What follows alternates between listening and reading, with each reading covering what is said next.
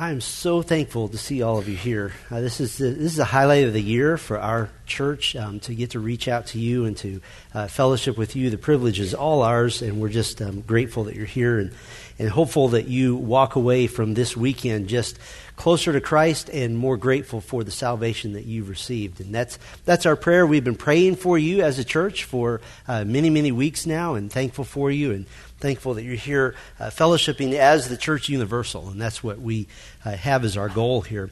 Would you pray with me for just a moment? Our Father, we would come to you right now with one prayer, and that prayer is that we would see Jesus, that we would like to have a closer view of Christ, our Savior. And at this moment, we have only the Word of God. We have only the eyes of our faith with which to see Christ. And we look forward to that day when we will lay eyes on Him, when we will see Him face to face and we will be like Him. For we will see Him just as He is, and we will become as He is. But Lord, until that day, we have this glorious Bible. We have sola scriptura, that through Scripture alone we see Christ. And so it's our prayer today that we would see Jesus. And we believe that would bring you honor and you glory, because you love to exalt Christ. And we would do that as well. We pray these things in His name. Amen. I want to just tell you a story. It's a story about redemption. It's a very simple story. It's about a man who went to face his death and was very surprised to find that he came away with his life. The story is set a long time ago. It's set in the 10th century BC in ancient Israel. And the story has 5 characters. And so while we wait for the curtain to go up, we're reading the program, so to speak. I want to tell you about these 5 characters so that you're familiar with them as we go through the story. The first character you're very familiar with. His name is David. He was the king of Israel who made his first big splash by defeating the Philistine champion Goliath when David was still just a boy, a teenager. David became mighty in battle. He became a commander of men under the first king of Israel. But the king at the time, who is our second character, King Saul, he grew jealous of David. He grew to hate him. In fact, Saul hated David so much that he went to great lengths to try to kill David, both personally and with his own army. And all the while, though, David righteously stayed loyal to Saul. He didn't wish Saul any harm. And even as Saul was forcing him into exile and into hiding, David still loved Saul. Well, eventually, because God's blessing left King Saul, Saul was killed in battle against the Philistines. Years earlier, you know the story, David had been anointed the next king of Israel by the prophet Samuel. But now that Saul was dead, chaos and struggle and fighting began to happen. David was made king of one tribe of Israel, the tribe of Judah, his own tribe. And he set up his household in the city of Hebron. Meanwhile, Saul's son, Ishbosheth, he was crowned king over all the other tribes. And so now, of course, civil war broke out. And there were battles raging. There was intrigue. There was murder on this side, murder on that side between these two factions. But the irony is that because David knew that Saul had been the previously anointed king of Israel, he wished no harm whatsoever to Saul's son Ishbosheth. He didn't want any harm to come to him. In fact, when Ishbosheth was eventually betrayed and murdered by his own people, and his head was brought to David, expecting a great reward from David, David executed the men who murdered Ishbosheth. Subsequently, David was crowned now the undisputed king of Israel.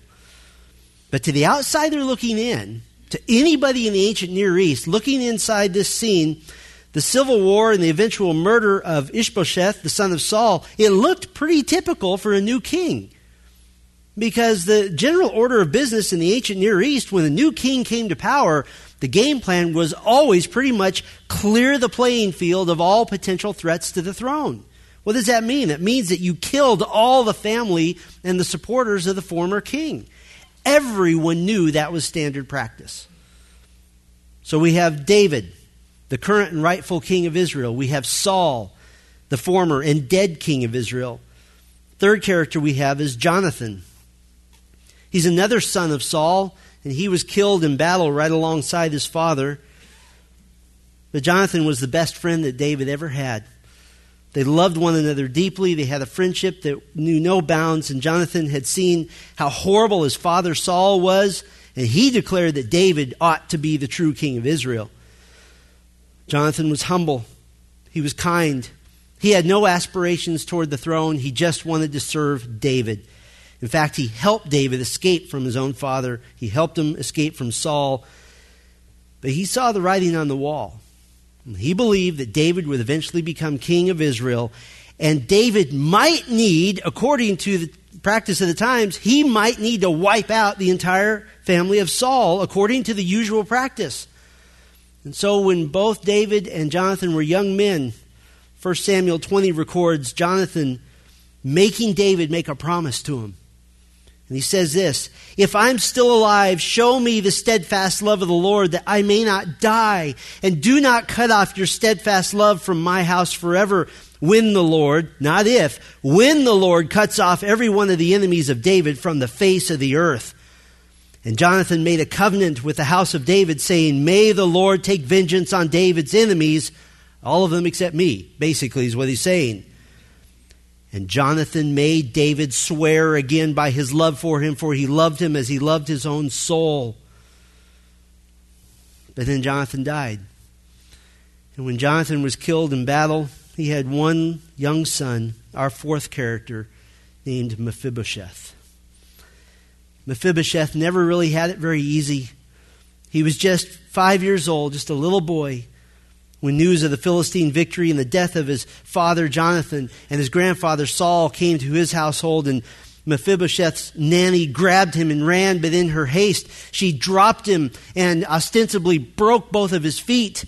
And in their haste to escape, she grabbed him up again, now the screaming little boy in agony being taken from his own home and taken into exile. Both of his feet were broken in some way, and they would never heal properly, and he was lame in both feet.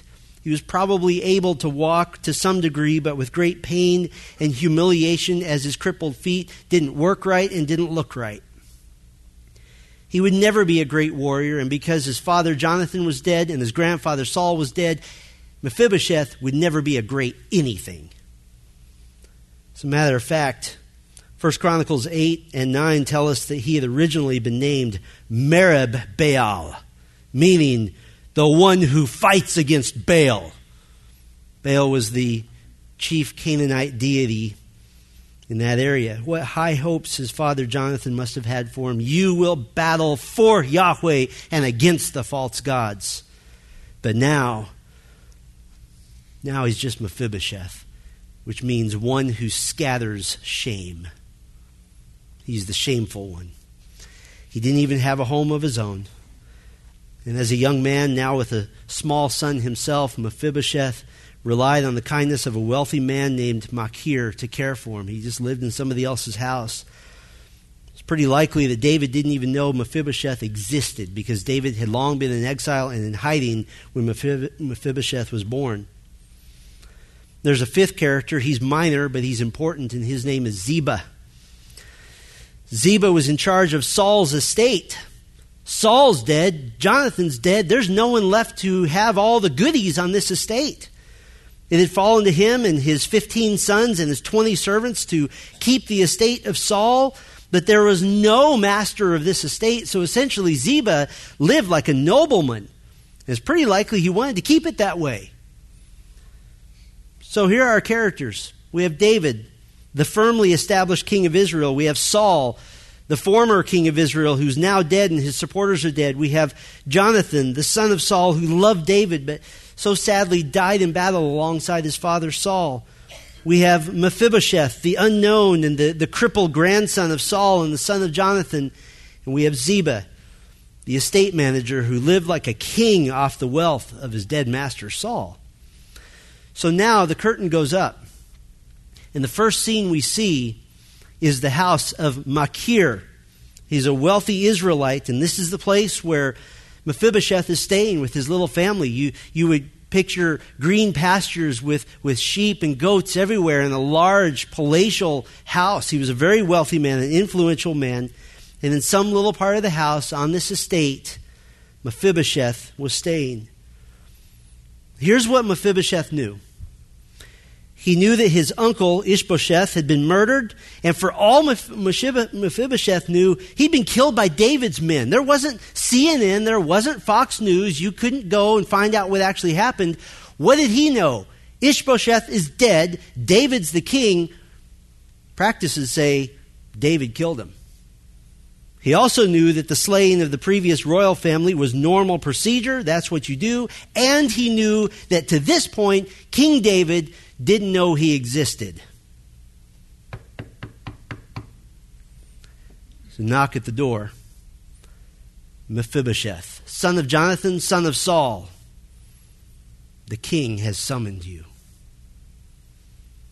Mephibosheth very likely told his family goodbye.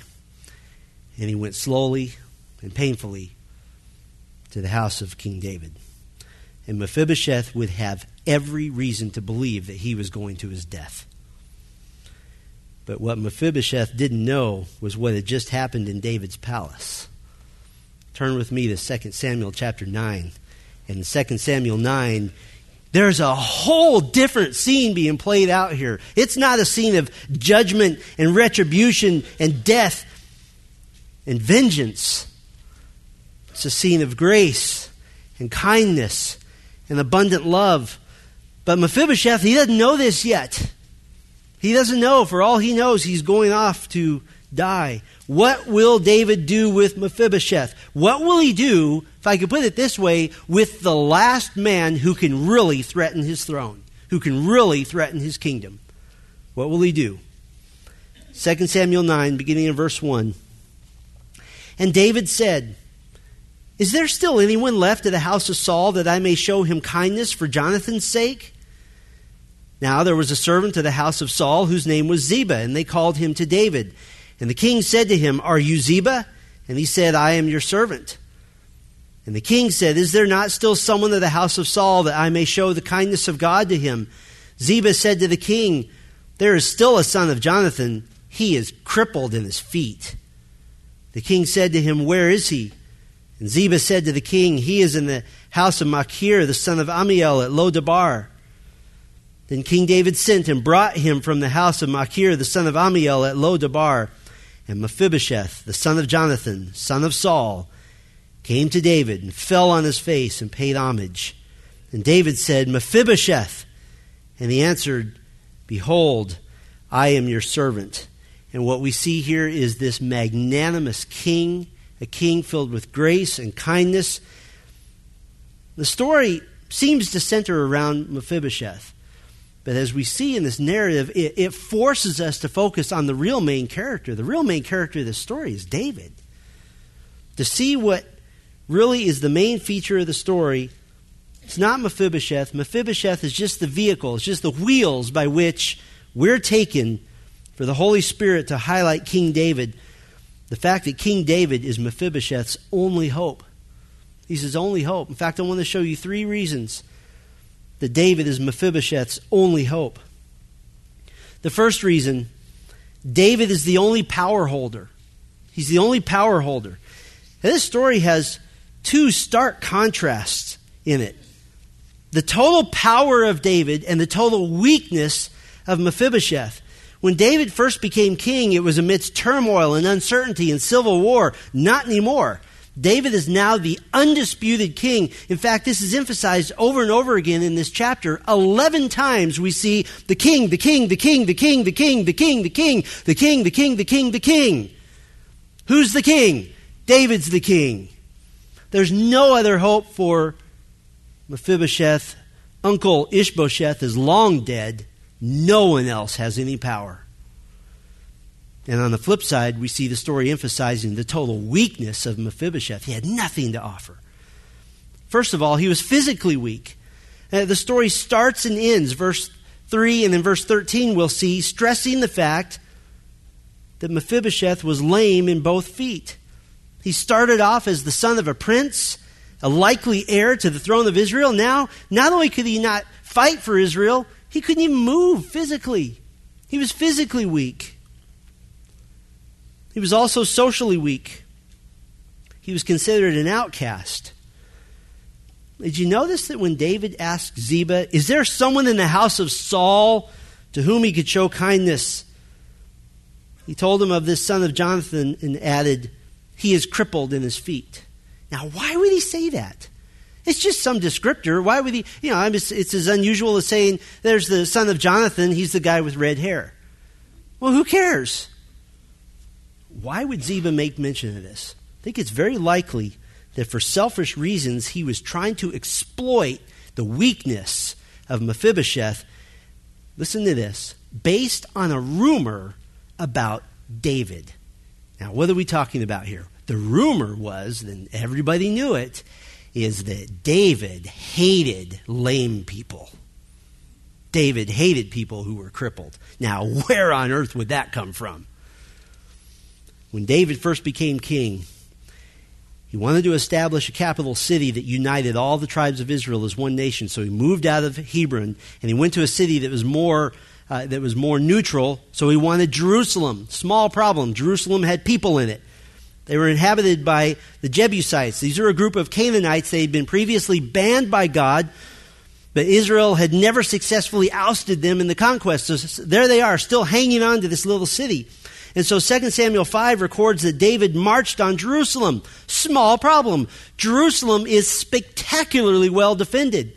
It's surrounded on three sides by valleys, and so it's almost impossible to take this city.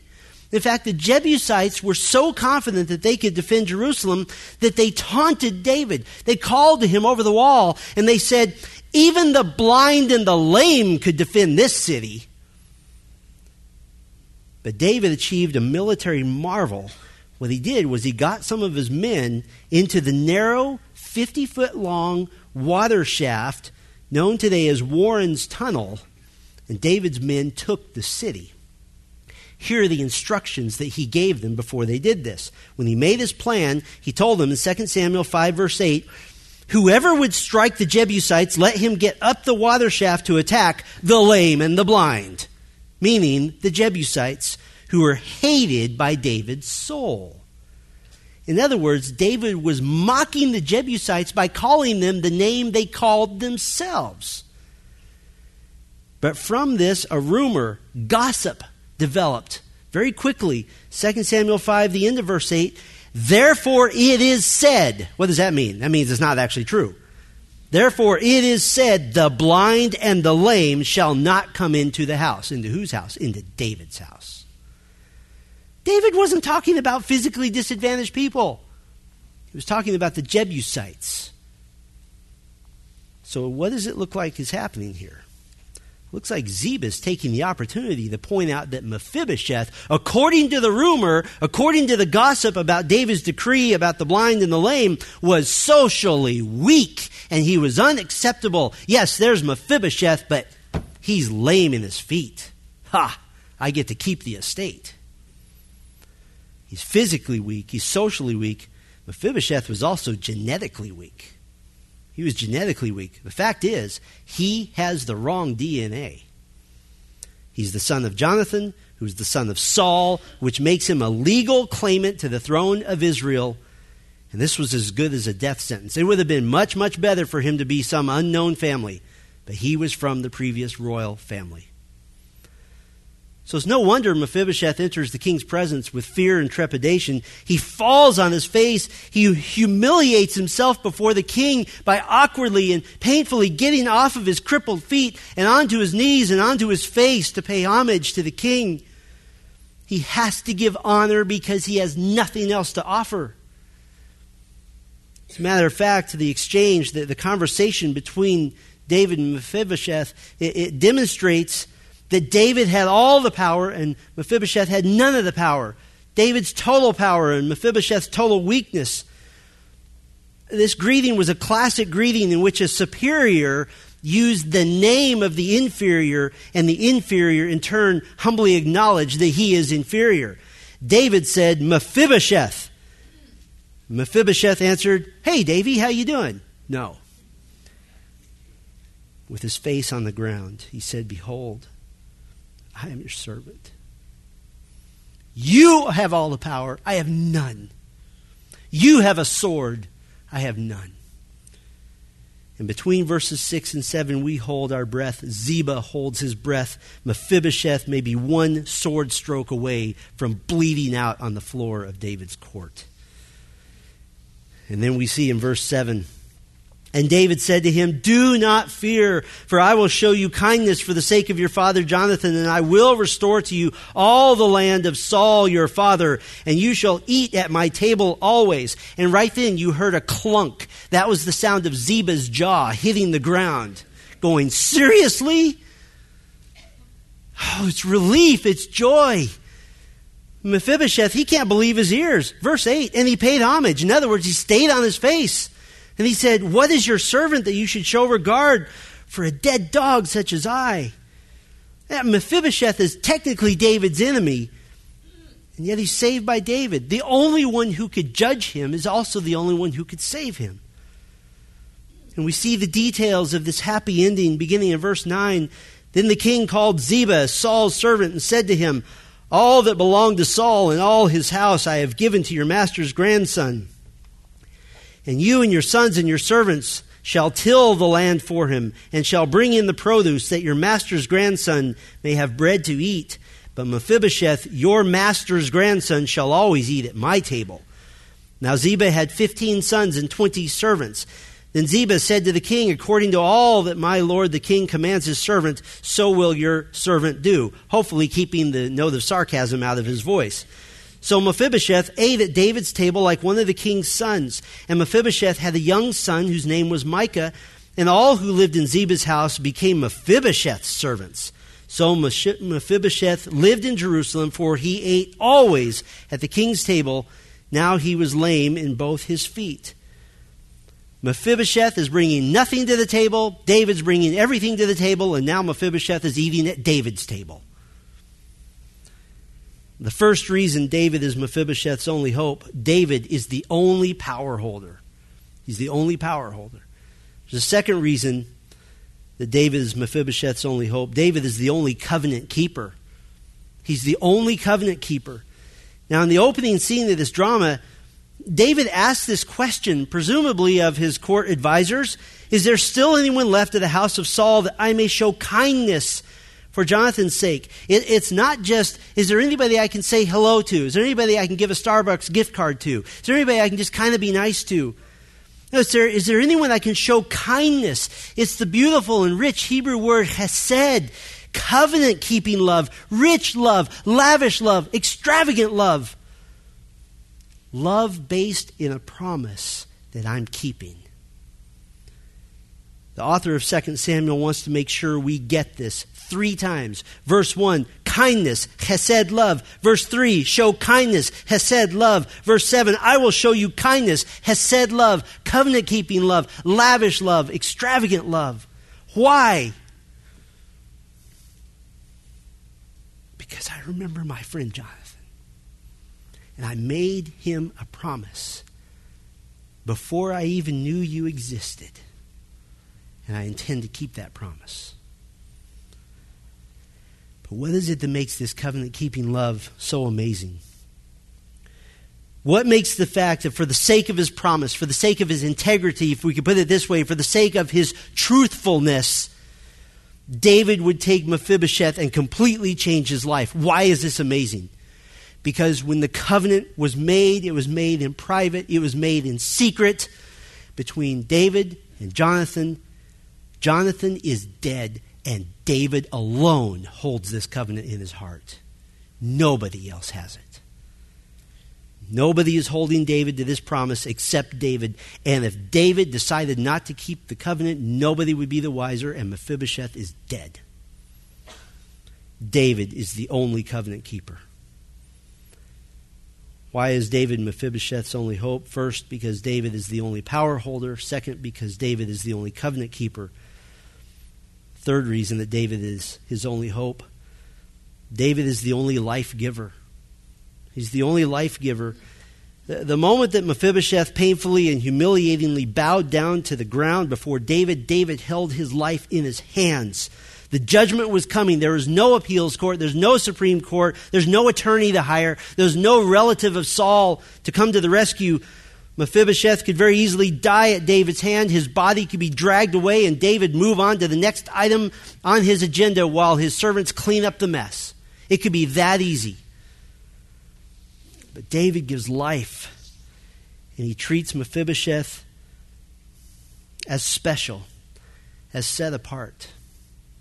It's very interesting to note that when the author of 2 Samuel records the conversations between David and Ziba, most of the time David is referred to as the king. But when David is addressing Mephibosheth, he's simply David. To Ziba, he's the king, but to Mephibosheth, he's just David, like a family friend, or even better, like family. We might even say like Uncle David. You remember what the condition of the covenant was between David and Jonathan? Basically, it was just, when you become king, just don't kill me. And don't kill my family. That's all I'm asking for. Not asking for much more than that. So David does spare the life of Mephibosheth, but David's kindness goes far beyond the basic provisions of the covenant. He goes so far beyond what Jonathan ever imagined. He doesn't just spare Mephibosheth's life, he lavishes on him abundant life. He gives Mephibosheth 3 amazing gifts. He gives him, first of all, protection because of the covenant. As long as David is king, Mephibosheth will always be safe. He gives him provision. He restores to him the entire estate of Saul. This is a beautiful estate 3 miles north of Jerusalem. And he orders Ziba and his 15 sons and 20 servants to work the estate and provide a healthy income for Mephibosheth. You remember where he was staying? He was in the little guest quarters in the estate of Machir. And now he owns one. What a change. He gives him protection, he gives him provision, and he gives him position. David declares to Mephibosheth that he shall eat at the king's table always. He has full daily access to the king, not only to speak to him, but to fellowship with him, to eat with him. Essentially, David makes Mephibosheth a lord of Israel. He gives him protection, provision, position. He goes from hopeless to happy. He goes from poor to prosperous. If we could put it this way, he goes from downright shabby to Downton Abbey. That fast. But what's amazing is that David simply could have taken out his sword and ended it all. But instead he gave life as the only life giver who could do so. And now Mephibosheth's place was not to cringe and to kowtow and to crawl at the king's feet like the lowest servant. His place was to sit proudly at the king's table like one of the king's sons. 4 times. Verse 7, you shall eat at my table always. Verse 10, Mephibosheth shall always eat at my table. Verse 11, so Mephibosheth ate at David's table like one of the king's sons. Verse 13, so Mephibosheth lived in Jerusalem, for he ate always at the king's table. Always at the king's table, always at the king's table, always at the king's table, always at the king's table. David was Mephibosheth's only hope because David alone was the power holder. David alone was the covenant keeper, and David alone was the life giver. Now, I don't know about you, but when I read little stories like this in the Old Testament, I always wonder, 13 little tiny verses, why is this story here? Why is this here in the massive scope of the redemptive history of the Bible? And as we've walked through this, I'm sure that you've sensed that we're really swimming in deeper waters. This is deeper than just David and Mephibosheth. There's one little phrase in this story that tells us that David is simply acting as a silhouette, as a model of someone much greater. Look at verse 3 with me. Is there not still someone of the house of Saul that I may show the kindness of David? No, the kindness of God to him. We see the outline of David. We see the dark silhouette of David. And it becomes to become even more familiar to us because in the silhouette of David we see a photograph, a color image, a portrait of another Davidic king yet to come. David gives us a picture of another king who's like David, who's better than David, who's descended from David. A sovereign king who alone is the power holder, who alone is the covenant keeper, who alone is the life giver. Our Lord and Savior, Jesus Christ, often called the Son of David. The Reformation gave rise to the great solas, the rallying cries of the essentials of the true gospel. And at the center of it all, at the core of the gospel, is solus Christus, Christ alone.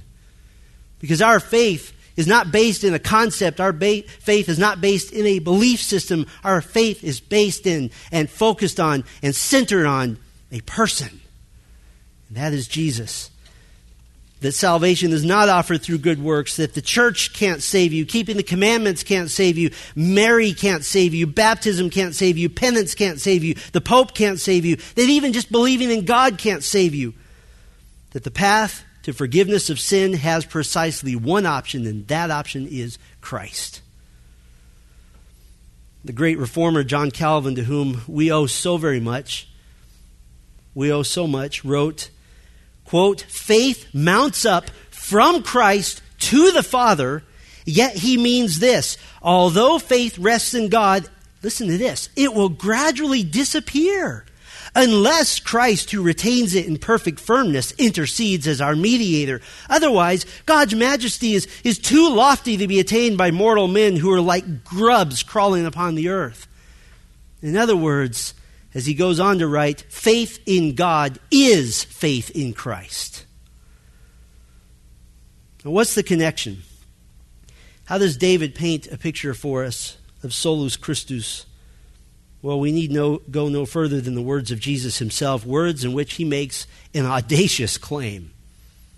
At the time, a scandalous claim. Words in which he claims that he alone can provide reconciliation with the Father.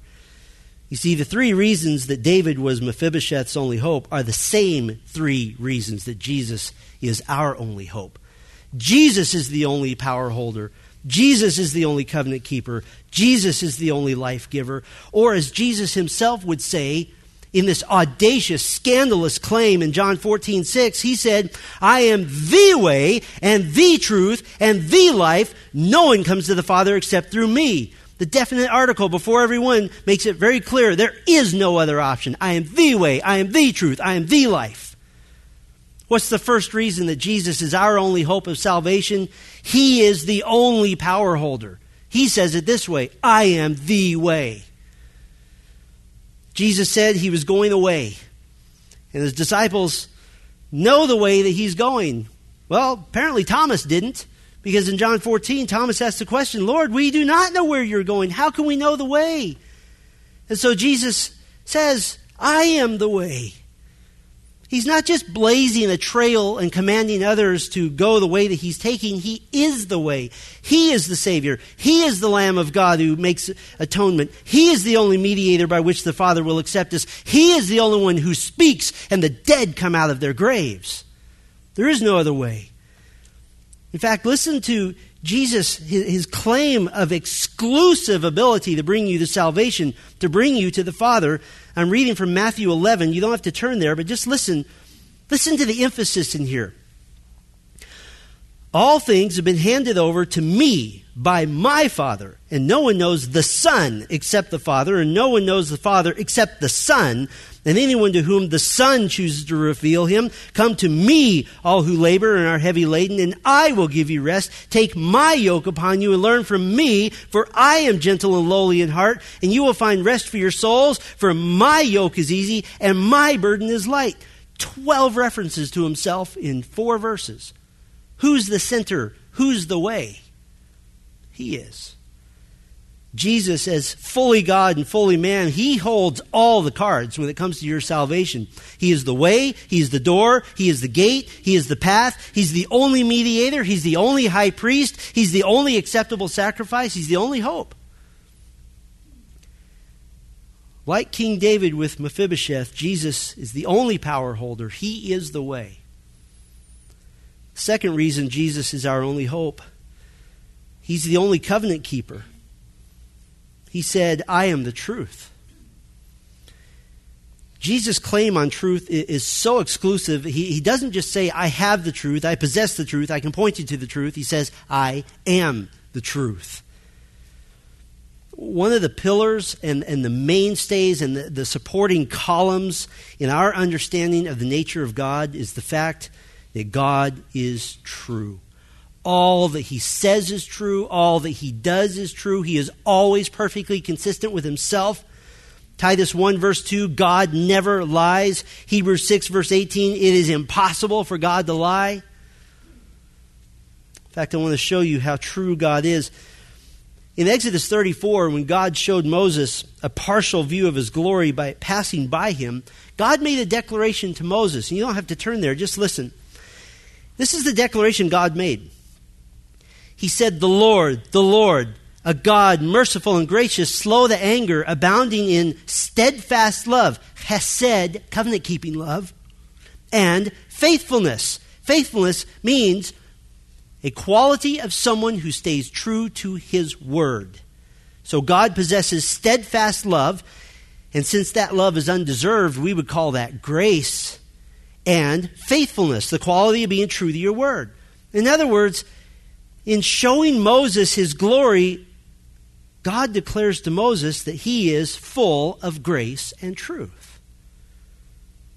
What did the Apostle John say of Jesus Christ in John 1:14? And the Word became flesh and dwelt among us, and we have seen his glory. Glory as of the only Son from the Father, full of what? Grace and truth. Why? Because they are one. Now I have a question. Jesus made a promise. He made a covenant, if you want to put it that way. He said, come to me, all who labor and are heavy laden, and I will give you rest. This is God, the second member of the Trinity, making the promise, making the covenant, that all who labor and come to Christ will receive grace. The Apostle Peter preached in Acts chapter 2 that everyone who calls upon the name of the Lord shall be saved. Here's my question. Who is there to hold Jesus, to hold God to that promise? No one, except for the fact that he is the truth. He is a covenant keeper, like King David with Mephibosheth. Why is Jesus our only hope? He's the only power holder. He is the way. He's the only covenant keeper. He is the truth. You can guess the last one. The third reason, he is the only life giver, because he said, I am the life. John 1:4, in him was life, and the life was the light of men. John 11:25, Jesus said, I am the resurrection and the life. Whoever believes in me, though he die, yet shall he live. Listen, we don't need someone who can point us to eternal life. We don't need someone who can give us a map to eternal life. We don't need someone who can show us which road to go down to eternal life. We need someone who is the source of life. You have to have that. He didn't say, I can point you to life. He said, I am the life. And what kind of life is it that flows forth from Jesus? What kind of life is it? Is Jesus, who is the way and the truth, is he just going to barely squeak out your resurrection and barely get you to heaven? Are you going to just crawl across the finish line? Are you like a batter at home plate and the pitch comes and you hit it? And you hear the commentator saying that there's a line drive straight out to right field and the fielder's going for it, and this is the fastest runner on the team, and he's going around first, he's going to second. Oh, the ball has gotten by the fielder, and it's going back to the wall, and so the runner's going around to third, and he's coming all the way to home. Wait a minute, the guy in right field, he is the one with the greatest arm on his team. Here comes the throw, here's the tag, the slide. Oh, he's safe! No. Jesus will take the bat. And he'll get up to the plate and say, I've got this one. And he'll just hit it out of the park. And you will saunter to the winner's circle. Because the life that Jesus gives is not bare bones. It's not barely making it. This is chesed, covenant-keeping life. With Mephibosheth, David didn't just spare his life. He gave him goodness and graciousness. He restored his inheritance. He made him a lord of Israel with servants and property and privileges. God's chesed, life-giving love is never bare bones. It's never just barely enough. It's lavish. It's extravagant. It's extraordinary. It's unrestrained. It's plentiful. Listen, just before Jesus said, I am the way, the truth, and the life, in the previous breath, He said, oh, in my Father's house, there's so many rooms. And I'm going away to prepare a place for you. I'm getting it ready for you. And I'm going to come back and I'm going to bring you to myself. How extravagant is Christ, the only life giver? John 1:16 says of Jesus, "For from his fullness we have all received grace upon grace." Paul said in Romans 8:32, "He who did not spare his own son, but gave him up for us all, how will he not also with him graciously give us all things?" The Apostle Paul said in Ephesians 1:3 that God has blessed us in Christ with every spiritual blessing in the heavenly places.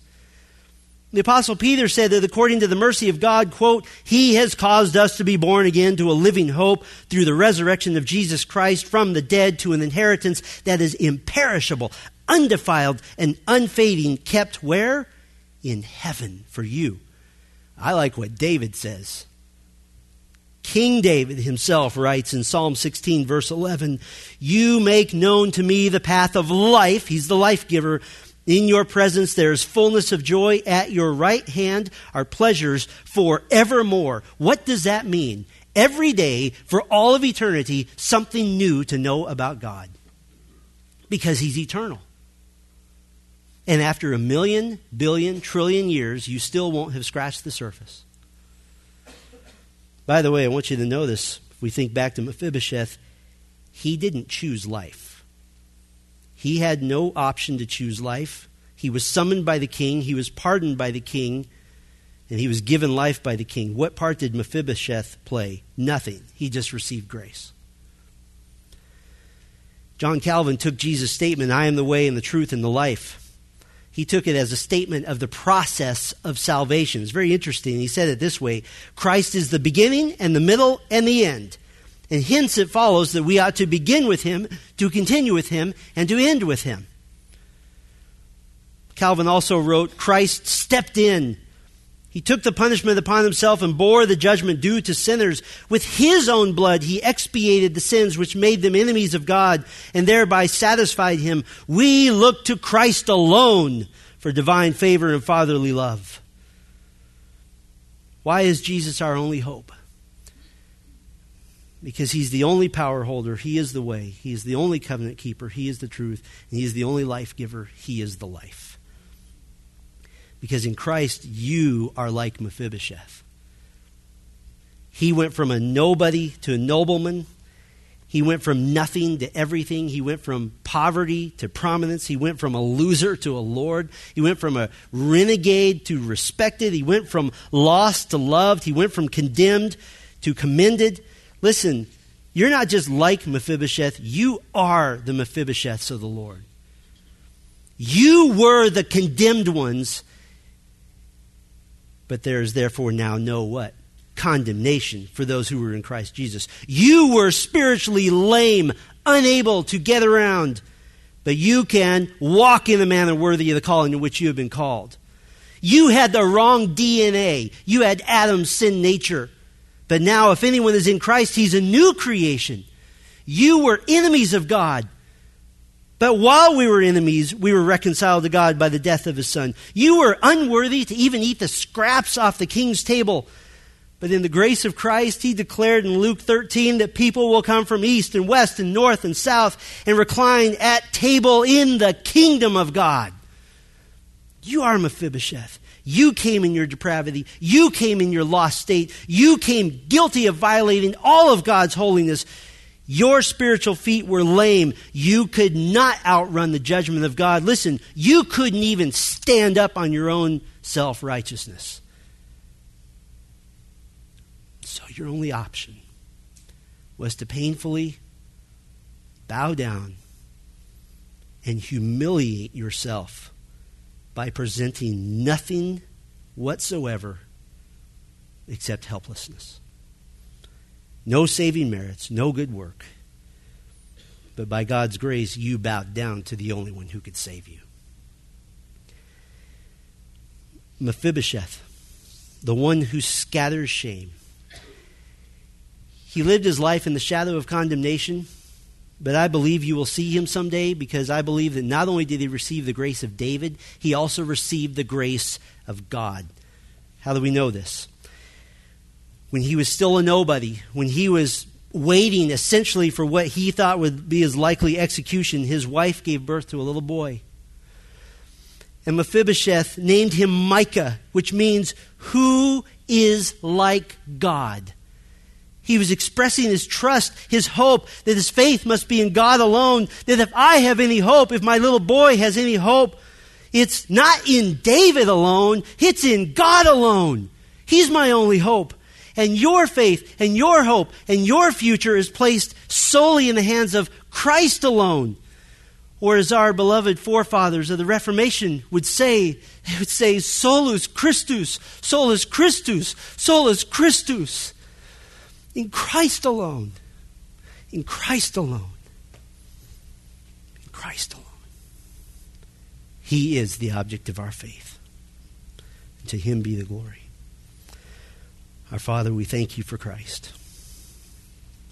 We thank you for the fact that we were the Mephibosheths, lame, condemned, unable to come to you except to come as those ready to be judged. And Lord, it is with gratitude and joy that right now we give you thanks for Christ. Because without him we are lost. And as John Calvin so rightly said, that faith in God is faith in Christ. And we would just pray for any who are here, Lord, who maybe have been brought here by a friend or family member that don't know Christ.